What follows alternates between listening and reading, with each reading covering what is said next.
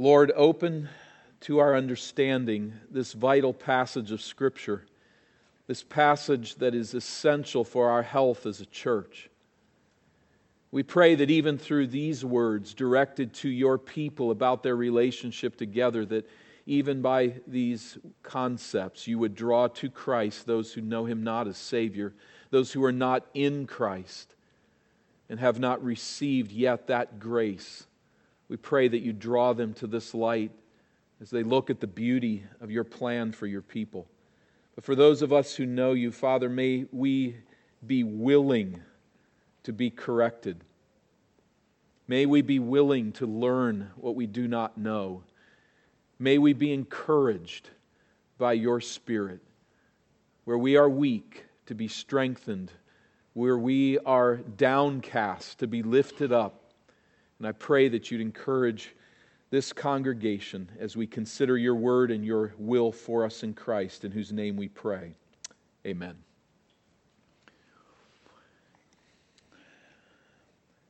A key aspect of maturity is the capacity to exercise accurate self-assessment. Immature people often fail to realistically judge their own talents or importance in comparison to others. Now, sometimes this is just simply humorous. The 4-year-old boy who is convinced that he's a superhero. He's not imagining it. He really is a superhero. Just ask him. Or his 6-year-old sister. She is convinced that her new athletic shoes make her the fastest human being on the planet. She doesn't have time to race everybody, but if she could, she would win every race. That's cute, isn't it? Why is it cute? Because they're 4 and 6. That same boy is now age 14.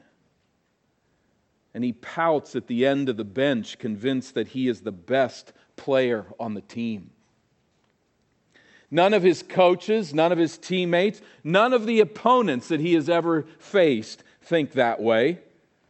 But he is certain that he is an abused victim, that the coach and his team do not recognize that he's the best player there is. And so he grows bitter and withdrawn. Well, it's not cute anymore, is it? How we look at this young man and say, this is immaturity. You need to grow up. Or his sister, now 16, she's convinced that she deserves the lead part in her high school spring musical. She can't sing, she can't act, and the director is doing her a favor to allow her to muck up a few of the group singing parts. But she is certain that she's a talent nobody recognizes. And so she too pouts and whines and ends up quitting. She needs to grow up. She needs to rightly assess herself with those who are around her, doesn't she? We might even take the same brother and sister and just say that they have avoided in their schooling every hard course because they're convinced they could not pass. It frustrates their parents. It frustrates the school counselors because they know these kids have some academic capacity. They're really pretty gifted kids. But they won't take a hard course out of fear. Again, you're frustrated with this 14 and this 16-year-old because they're not exercising the maturity of accurate self-assessment. In the first scenario, they've estimated themselves way too highly. And in the second scenario, they don't recognize what they can actually do. What is ugly is when we get stuck at 14 and 16. By God's grace, with maturity, we grow. We grow to see ourselves for who we truly are in Christ. But if we stay stuck at 14 and 16, there's a lot of trouble. Pride can lead us to overestimate our capacities, leading us into all sorts of conflict and frustration. And whether it's fear or self-pity or just plain laziness, We can underestimate our capacities, and that leads to a life of futility.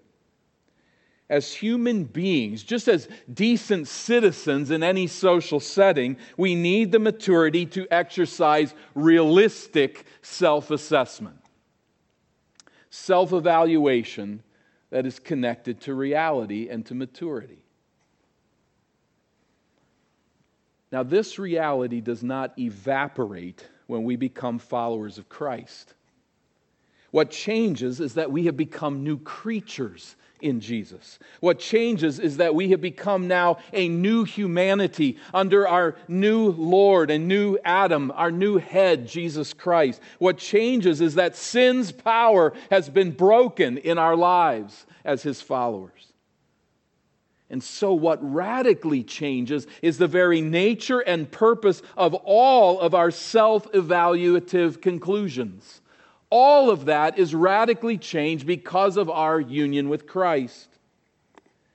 In Adam, lost in the self-centered fog of human depravity, we can only judge ourselves for self-centered, self-glorifying, or rebellious ends. But when we are united to Christ by faith in His death and resurrection for the forgiveness of sins, we become the recipients of our Savior's grace. And when we become the recipients of His grace, that changes everything. It changes the way that we see our world. It changes the way that we see ourselves in that world and how we relate to others.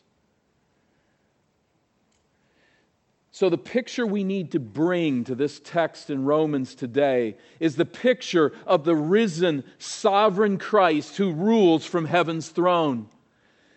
We need to bring here the picture of Him pouring out His Spirit upon His people as He relates to them in grace. We need to relate to this concept, this passage, as we see Jesus building up His body, of which we are individual members.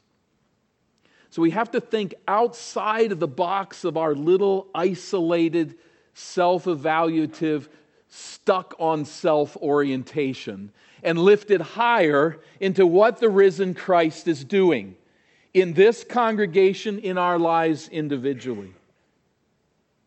What is the will of the reigning Christ? What is the work of the reigning Christ? In light of our union with Him, the Apostle Paul, now in this practical section of the book, exhorts us, first of all, that each church member must exercise proper self-evaluation of our spiritual gifts. Each church member must exercise proper self-evaluation of his or her spiritual gifts. Very simply, we see the imperative there in verse 3. For by the grace given to me, I say to everyone among you, I say to you, Eden Baptist Church, so to speak, not to think of himself more highly than he ought to think. There's the imperative that really controls this section. That phrase, think with sober judgment. This is the positive side, to think with sober judgment. So the connection to what precedes, you see the word for there in verse 3. Generally, we land on that pretty hard and say there's a hard connection to what comes before. Here, the for seems to be kind of taken lightly as almost just a transitional thought. There is some connection to verses 1 and 2. This is part of the transformed thinking of the Christian life, that we learn to maturely assess ourselves, evaluate who we are, how God is working in our lives. But you notice there too, just without missing it, that he speaks of the grace that is given to him there. And I think that Paul subtly here asserts his apostolic authority. The grace given to me is, as we see this phrase in other passages in Paul, a reference to the authoritative apostolic position that he has in the church. But notice how he puts it. It's grace. Not something I've earned, but something that God has given to me.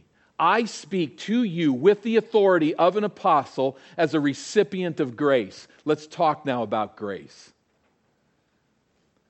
So I speak then to every one among you, verse 3. And I say negatively this, don't think of yourself more highly than you ought to think. To everyone. That is, every member of the body of Christ is the recipient of grace from Christ that will help equip His body. As we position ourselves to do that, as we seek to determine how best to do that, Paul counsels us against the danger of pride.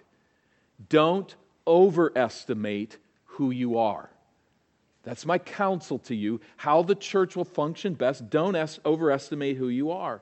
Now, the pride of overestimation hits us in more ways than one, doesn't it? It may be the arrogant type of pride. I'm just better than those around me. My gifts are greater. I'm superior. Or I see myself as way differently than everyone else does, and my estimation is way above everyone else's. That's one way.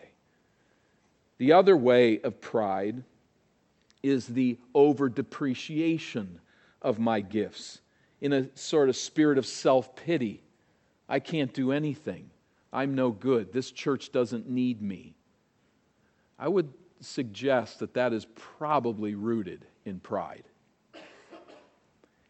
It wants to be seen as more important than others might see you. Don't let that pride influence the way you relate to other believers in the assembly. The positive here in verse 3 then is, but to think with sober judgment. That is sober judgment. The Greek word means reasonable, sensible, sound judgment, accurate self-assessment, the maturity we've been talking about here. So we connect it then to verse 6, having gifts that differ, let us use them. So that's where he's headed in this, as we've read the passage already. But having gifts that differ, let us use those gifts. So here's the assessment. The sober judgment is how God has gifted me to bless His people, His assembly. Let's render sober judgment. And let's stop. Look around. We are the body of Christ. We are the conquest of the risen Savior who has chosen to place us in this body. Those particularly who have covenanted with this assembly, the sovereign Lord is part of that. If we are going to function as Christ intends, we must know one another. If we're going to function as Christ intends, we must exercise proper self-evaluation as we relate to one another and determining how Christ has equipped us to serve and to serve with our brothers and sisters in Christ. What Paul is saying to us by instruction here is, Christian, church member, pride can really mess that up. It can cause great trouble as where we wrongly evaluate ourselves. Now, God only knows how desperately I work to not use basketball illustrations. I don't use them often, but I got to jump in here.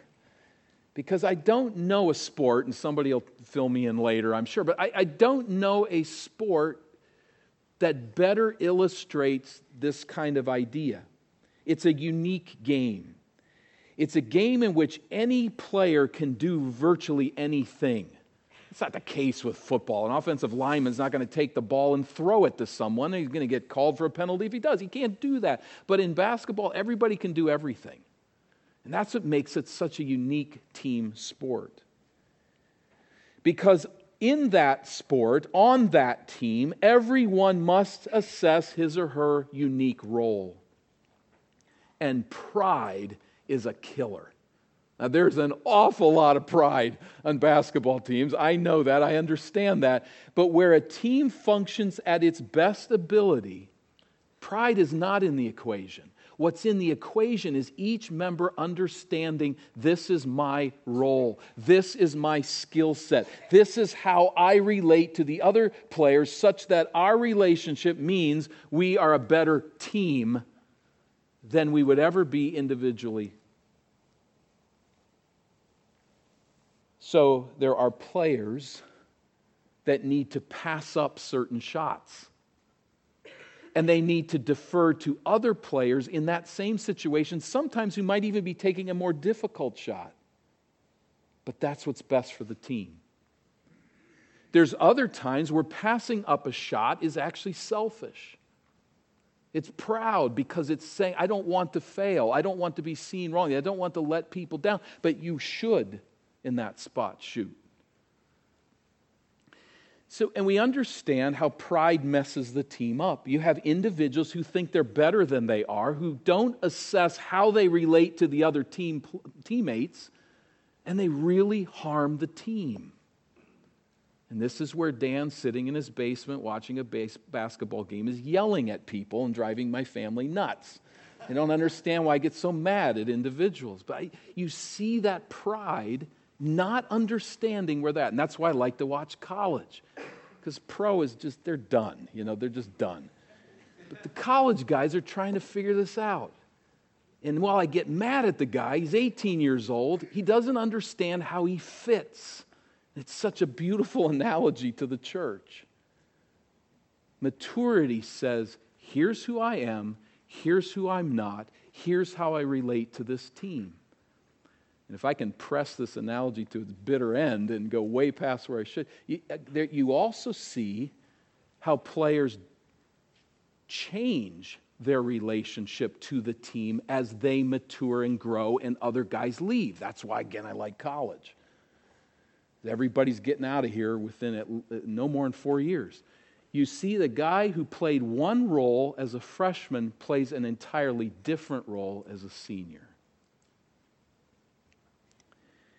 And we plead with players to figure out who they are and work within that system. That is an illustration of the Church of Jesus Christ. It's just an illustration, but it's how we need to think about who we are, to render sober judgment. The end of verse 3 says, each according to the measure of the faith that God has given him. We have an interpretive challenge here with this phrase. This could mean the faith which Christ gives to all who trust the gospel. The faith as the soil from which all spiritual gifts spring. That's the most natural way to read the word faith. It's the least natural way to read the word measure. So let's flip it around. It could secondly be the different amounts of faith that Christ gives to church members for the exercise of different spiritual gifts. That's the most natural way to read the word measure. There's different amounts measured out, but that's a really strange way to read faith. That God is giving more faith to others. And it's difficult to read the idea of faith and have it being essentially equal to gifts. Faith and gifts are not exactly the same thing. So we have a challenge here. There's a hard decision with commentators differing, and it's going to affect how we take the phrase in prophecy, the reference to prophecy in verse 6. So all I'm going to give you here is my leaning. My leaning is, I'm taking it this way, that Christ measures out saving faith to each of us equally. And then our individual gifts spring from that shared faith. So when he says, render sober judgment, that is accurate self-evaluation as you relate to one another, each according to the measure of faith, that is each according to the saving faith that Christ has given, that he has assigned.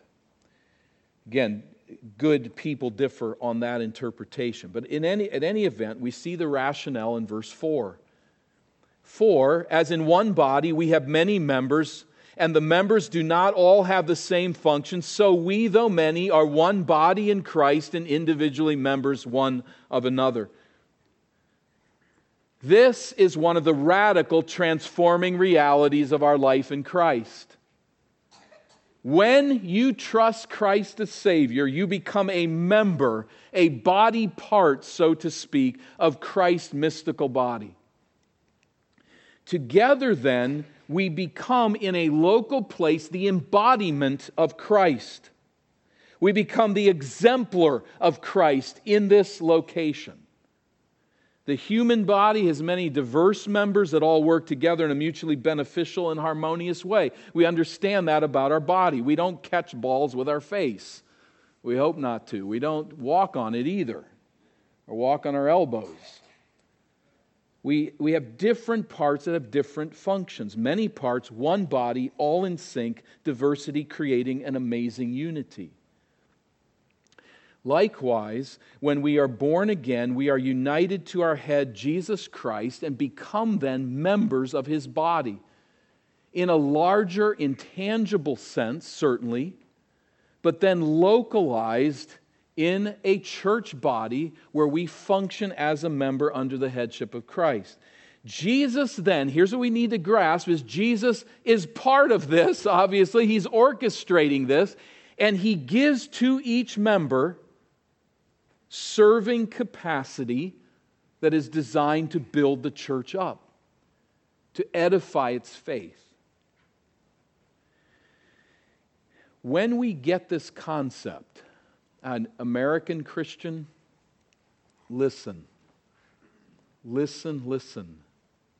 This blows apart that it's all about me and Jesus.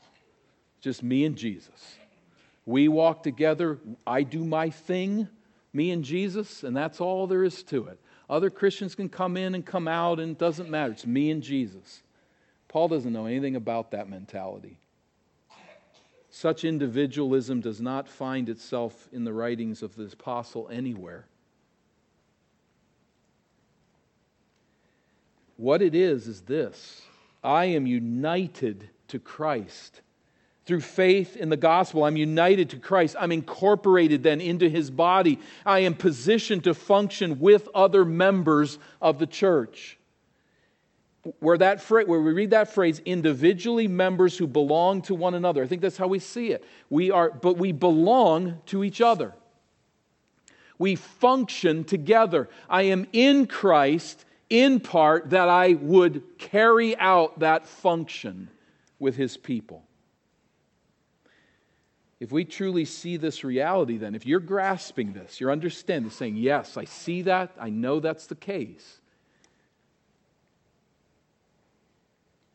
then you're going to see that comparison with one another is not only inevitable, it is important. It is vital. Like that player on a basketball team, I have to play in relationship with the rest of the team.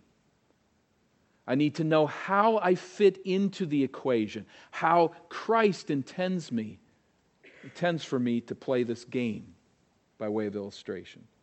So it's not only inevitable that we compare ourselves in some sense with one another, but it is vital. And as we make that assessment, we must render sober judgment. Accurate self-evaluation is his point.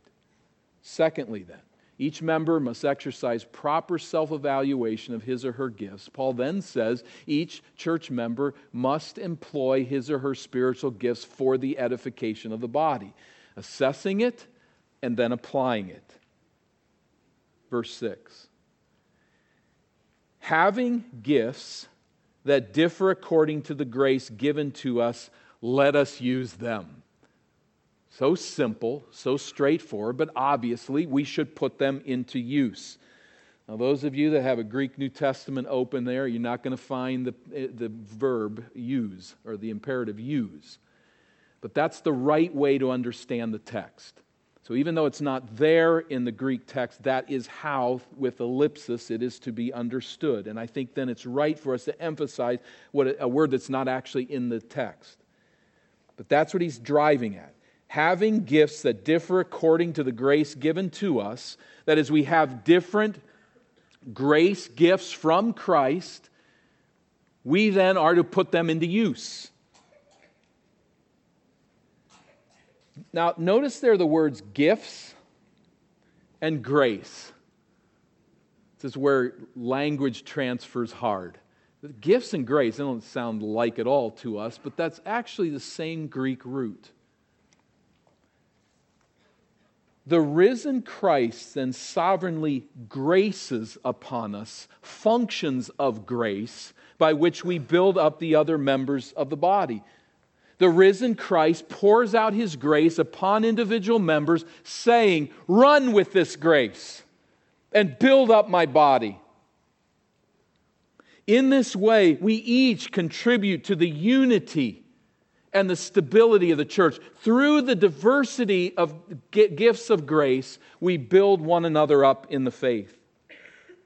And so see grace flowing from the risen Savior to you as a follower of Jesus. Those of you who are truly, genuinely born again, this grace flows from Him to you and is meant to be poured out for your brothers and sisters in Christ in unity, in teamwork with one another. These gifts differ. They differ not so much in their value as much as they differ in their distinct purpose for the assembly.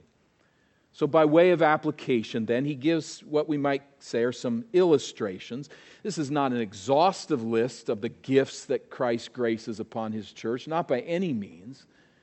So don't think I've got to find the gift in this list that is me. I don't think, there's a lot of gifts that aren't listed, I would believe, because we look at the list and they all differ, and there's some crossover, and there's some gifts that are maybe more official or traditional in some sense. But I think there's evidence that there's many different types of gifts. I don't think there's a gift for karaoke or something like that. We don't just make things up that here's the gift. But there is a gift that you may not find on this list. I think that's important to determine. But let's look at what he does mention by way of example. Verse 6, having gifts that differ according to the grace given to us, let us use them, if prophecy, in proportion to our faith. Now, there's words he's not filling in here, and we need to fill them in. So he's saying something like, if the Lord has given you the gift of prophecy, then prophesy in proportion to your faith. That is, that word your is not there. It's actually the faith, which fits my earlier interpretation. So it is prophesy in proportion to the faith. So we return then to that interpretation of verse 3, prophecy in keeping with the body of doctrine that constitutes the faith.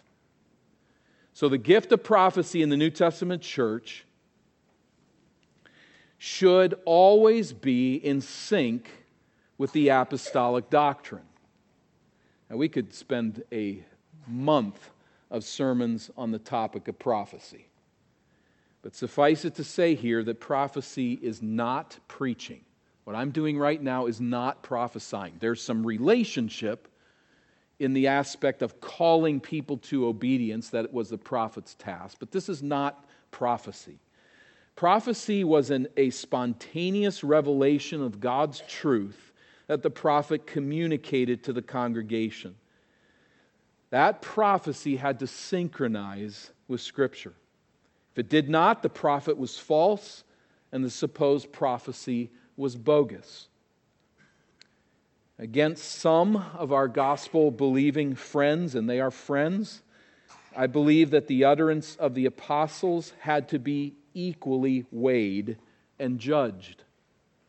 I don't see a major difference between the apostles and the prophets in this regard, as if the prophets were a hit-and-miss bunch and the apostles always spoke the oracles of God every time they opened their mouths. I think we have evidences to realize that any time an apostle spoke and any time a prophet announced the revelation of God, that it always had to be judged. It always had to be assessed. Does this match Scripture? People can say anything. They can be driven by what is not the Spirit of God. So I think there's always a necessity to discern what an apostle said in that day, what a prophet said. And against some of our good friends, I do not personally believe this is a persistent or now necessary gift, since we have the final and sufficient Word of God in complete and written form. With good people, we differ on this point. But the point is that as that gift was used in the Roman church, it was to be used in proportion with the faith, in synchronization with the faith delivered once for all to the saints.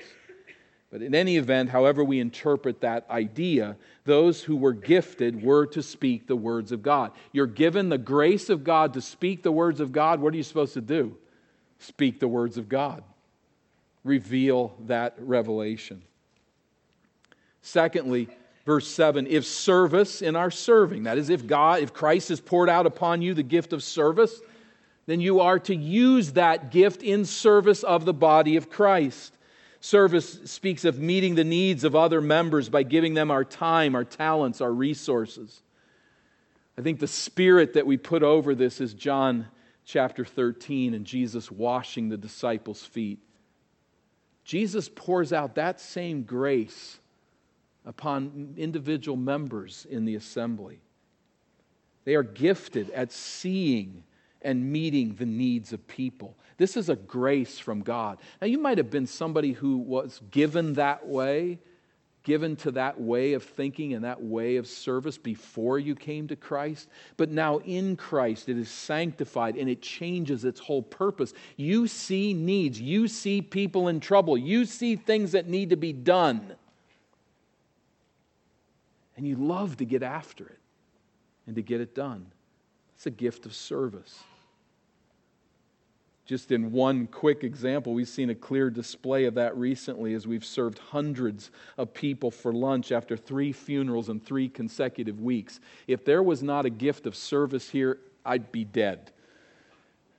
I couldn't do that by myself, right? But people come together and say, that needs to happen. I can get after that. I can help here. And how many servants have. If the one who teaches in his teaching, all of us are teachers of God's truth to one degree or another. Parents are teachers of God's truth. When we witness to an unbeliever, we are teaching God's truth in that sense. But in view here are especially those who formally teach God's truth to the assembly. Those who have been uniquely gifted to build up the body of Christ through the instruction of God's Word. I'm teaching right now, but I'm not teaching right now in the way that Paul is talking about. That makes sense? There's teaching that's happening here, but that's not what he's talking about. In the New Testament, teaching is systematic instruction in and passing down of biblical doctrine from one generation to the next, from one disciple to the next. It deals with the interpretation of Scripture. It deals with what others have thought and taught, and it applies the Scriptures on the basis of a whole view of Scripture. So I'm not formally teaching here. I am teaching, but not in this sense. In this sense of the term, teaching takes place most fundamentally at Eden Baptist Church when? At 9:15 on Sunday morning. That is the teaching. Now, you may be providentially hindered from attending the teaching on Sunday mornings at 9:15. But I do think we need to take this to heart. As a member of this assembly, if you choose not to attend Sunday morning Bible class, you are choosing to bypass this grace which Jesus bestows on His church for her growth. Again, there may be reasons you cannot, reasons you should not. We understand that, and we each need to assess that. But Jesus is risen and reigning and pouring out upon His church a gift of teaching, intending thereby to use those so gifted to build up the assembly. I would not look at that and say, that doesn't matter to me. I would just warn you against that, lovingly, with a smile on my face. But to say, think about that. That's God's grace intended for you. Is that unimportant? Again, there's so many qualifications. Yes, there are other times when God's Word is taught in this assembly.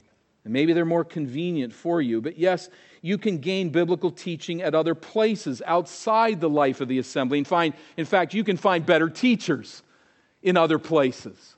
undoubtedly.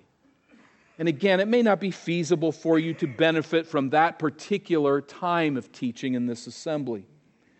But in this local church, in this outcropping of the body of Christ, the doctrines of God's Word are systematically taught to all ages at 9:15 on Sunday. That's just this church in this place at this time. So that teaching flows to God's people by God's grace for their edification and for the glory of God. Now, I realize I'm fully awake here. I realize that it is becoming increasingly common for gospel-preaching churches to look at teaching as a marginal, take it or leave it, supplemental option. 9:15, if we just use that as the example, not saying that has to be in every church, but the 9:15 hour here is seen by many Christians now like they would look at a junior college course that they're auditing. There's no real skin in the game, monetarily, academically. I can go or not, I can benefit this. Or maybe a community education course. That's what's going on at 9:15. It's a community education course. I can take part in it or I cannot take part in it. There's two reasons I think I'd like to push back against what's becoming a very common thought along those lines. The first is this: teaching is a spiritual gift from Christ. Let that sink in. The teaching in the assembly is a spiritual gift that Christ is supplying to His church. Secondly, 1 Timothy 4 in verse 13, we'll look at that in a moment on the slide here, but that would lead me to conclude that teaching is a vital aspect of the regulative principle of worship. In other words, teaching is a feature of our worship that has apostolic authority. And we see that in the next phrase of the one who exhorts. The one who exhorts in his exhortation. The one who exhorts should give himself to exhortation. Exhortation is something we all do as well as teaching. But I believe what Paul has in mind is what I'm doing now. What we call preaching, I think, is what he means by the word exhortation. Notice this verse in 1 Timothy 4:13. Paul says to Timothy, "Until I come, devote yourself to the public reading of Scripture, to exhortation, and to teaching." It's interesting how the NIV translates this. Until I come, devote yourself to public reading of Scripture. That's the same. To preaching and to teaching. I think what the NIV is seeing here, the translators are seeing here, is that the exhortation is what we have traditionally termed preaching. Now, there's debate on that, of course, but I think the exhortation is a formal feature of the life of the New Testament church. Not only what we do after church breaks up and we talk to one another, but also what takes place formally within the worship of the church. And as this verse indicates, this is part of the apostolic counsel to us. We need to hear the Word of God read publicly.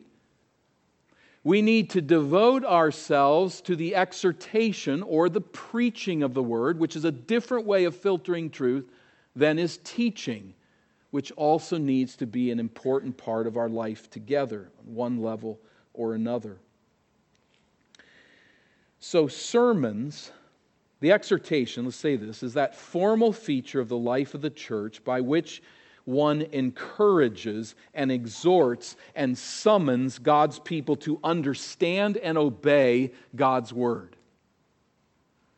I realize that I'm pushing you right now. Some of you, I'm not thinking about anybody, but I'm probably pushing some of you to the point where you're pretty irritated with me right now. Now, that can happen in teaching, but this is the point of exhortation in part, is to say, here's what God's truth reveals. Here's the need to come in line with it. That's exhortation. Sermons teach God's truth. but a sermon does so by stirring God's people out of spiritual lethargy and to joyful obedience to His will. The next, the gift of the one who contributes. This is to be done with generosity.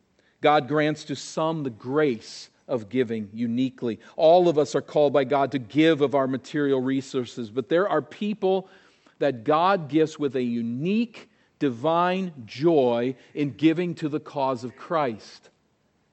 Such people are to give liberally. And I can say within this assembly there are those individuals who do that. And we ride on their shoulders in some ways because God has graciously gifted them uniquely with that desire to give liberally, generously, and significantly. Now, I don't think the amount is the issue. There are those that are gifted in giving that give very little. The widow that put her small coin in the treasury at the temple may well have been gifted in giving. It's not the amount, but it is the orientation, the liberality, the generosity with no ulterior motives. The one who leads with zeal. The one who has received from Christ the grace of leadership is to lead within the assembly with zeal. Points again, I think, to those so gifted. It certainly includes elders. It is not exclusive to elders. Leading others in Christ's church, then, is no picnic. It is hard work. I think Paul certainly understands that, and that's why he knows that it's very tempting to lose heart when you lead people. Don't grow weary in well-doing, he says. Carry on with zeal. An energy supplied by the Spirit as we trust in Jesus for strength and we trust in Jesus for wisdom to continue to lead people forward. The one who does acts of mercy with cheerfulness. It's a reference to extending care to the needy, to the vulnerable and distressed, including especially to the infirm. Wow. If Beth and Dan had opportunity to see this gift at work in this assembly since November 18. With cheerfulness, those who have served us in our trial. It's alive. There are those of you putting that grace into effect every day, extending mercy to those in need, and with cheerfulness. That is an attitude that's not sullen or begrudging or dismissive or thinks it's going to get something out of this, but with a spirit of simple joy. It's my privilege to have mercy on you in your need and to help you. There's a very simple call here, isn't there, for us? And a lot for us to align our lives to. I mean, if you came into the assembly today saying, I've got it all figured out, I hope I've disappointed you. I don't have it all figured out. We're working through this together, how Jesus wants us to function as a church. And there's a lot of decisions that have to be made, a lot of things that need to be put into place, and we're figuring it out. We always will be. But I hope it stirred you to think, I must assess myself on the team of the local church properly. Not overestimate, not underestimate, but realize God is calling me to use the gifts that He's pouring out upon me through the risen Christ for the building up of His body. It's not hard. A lot harder to do. And yes, every one of us needs to make progress. So that basketball team that shows up and they say to the coach, we've got it all figured out. We don't need to make any improvements. We're the team we are. It's just the way that it is. You'd say, no. We all need to grow and mature in these matters. But pressing that way, just for a few more moments, if you'll indulge me, I think it would be wise just to answer a few questions that come, a few statements that maybe you have, or a combination. Somebody says, I'm a member of this church, but I do not relate to other members in a way that makes any difference. I'm not exercising any gift that is directly contributing to the health of this body. I'm not gracing this assembly with edifying service. Let me say to you, first of all, you may be doing more than you recognize. That is always possible. In fact, I think if people would sit down with me and say, I don't have anything to do with the health of this church, I would, for most of them, be able to convince them otherwise. You're probably doing more than you know. Maybe you're providentially limited. There is a difference between contributing nothing, however, and wanting to contribute more. God knows. Be at peace if you're providentially hindered. But maybe you simply need to change course. And I might speak to a few of you along that way and just say lovingly, you need to change. You need to change your orientation to the people of God. We're all there. We're all needing change. Join us. Don't read this sermon wrongly. This is not a pastor recruiting you or shaming you into involvement in the church for the sake of the church, for the sake of numbers, for the sake of activity alone. That's not what's happening here. It's a pastor exhorting you to realize who you are in Christ and the potential of your God-given purpose in this assembly. That's what this is. It's a loving call to find your joy in God's kingdom and for His glory. Second, I don't know what my gift is or what my gifts are. I have no idea what to do. Again, you're most likely exercising graces you don't know you're exercising. But I would encourage you, don't obsess over that. There's so many people that go after this as self-evaluation on steroids now. I'm going to look at myself and find a bunch of evaluation documents and try to figure this out. You don't have to figure it out. God's not hiding it from you. What you should do if you say, I don't know what my gift is, I don't know how I can help this assembly grow, I have one word of counsel to you: love people. That'll take care of everything. Just love people. Go after them in care, in compassion, in edification and encouragement. Don't obsess over the matter. Just love them, meet needs, and serve. You will find your way. The Spirit will make certain of that. Maybe you need to seek counsel. But this is a community project. Don't go home, close the door, and isolate yourself and look at your navel and try to figure out what your gift is. It's a community project. Join in to the life of the church, and it will become evident to you, and it will become evident to others. And where their assessment might differ with yours, be at peace with that. And grow. Third, I'm not gifted.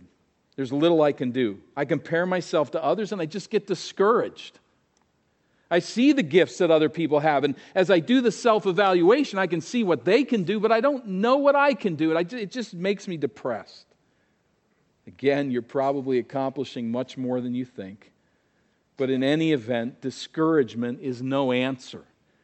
The gifts and calling of God are by His sovereign choice.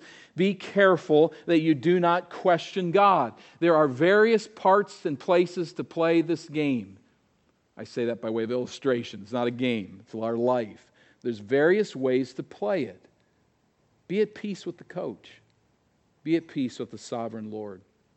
Francis Schaeffer said so well in a sermon given this title. He said, in God's sight, there are no little people, and there are no little places. There are no little people, and there are no little places. Only one thing is important, he said: be consecrated persons in God's place at each time, at each moment. You have a part to play. You might be a timpani player in the symphony. You got one drum roll every 84 measures. You're not as important in the gifts that God has given you as that first chair violin. But man, if you play the right way, it fits everything and makes a symphony work. And if you play on measure 83 or measure 85, you mess up everything. Right? There's no little people. There's no little places. I have gifts. I have gifts, but no one seems to notice. I am gifted by God, but nobody seems to know. Well, that's going to take some counsel and some work as to why you think that way. It's probably not true. But the danger is that you're not rendering sober judgment. That's a possibility as well.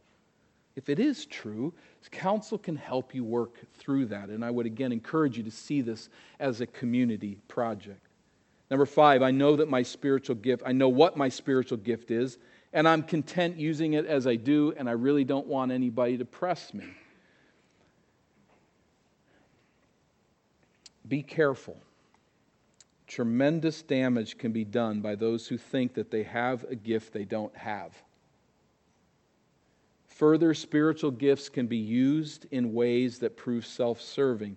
And further, gifts need to be worked out in each unique assembly at each unique season of a church's history.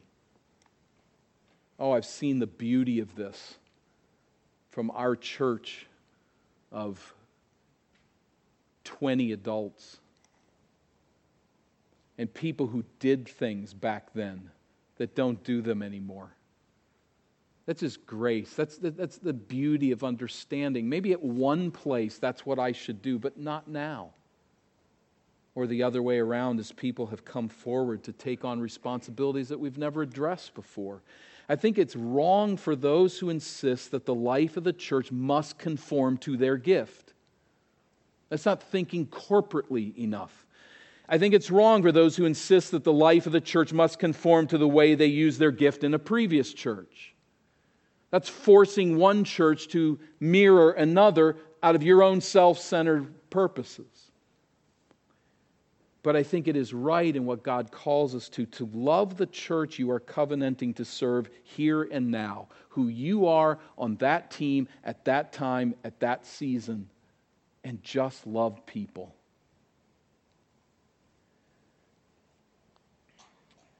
So the big picture here is the sovereign Savior, the risen Lord who loves His church, sovereignly assigning gifts, works of grace to be lived out in community for the building up of the church. And I believe that your maturity and your joy will be linked in part to the sense that I am pouring my life out for the good of the cause of Christ in a local place with people I have chosen to love and covenant with as members of the body. So our calling is proper assessment, and it is joyful service to Christ, for Christ, with one another. Let's pray. We are grateful, Lord, for your kindness to us in this instruction. We acknowledge that we have work to do, each one of us individually, to assess and to think and to grow in our ministry. Keep us from unfaithfulness in our response. Encourage us. Where there has been rebuke, Lord, may it be received with grace. Where there's been encouragement, may there be those willing now to strengthen their weak knees and to run again. For those outside of Christ, Lord, may they realize that the ultimate grace that has been poured out is the grace of Jesus Christ, who took our sin and died on the cross to pay the penalty of our crimes, who rose from the dead and is in heaven today pouring out gifts of His Spirit. Lord, draw us to Christ, to His glory. In His name we pray. Amen.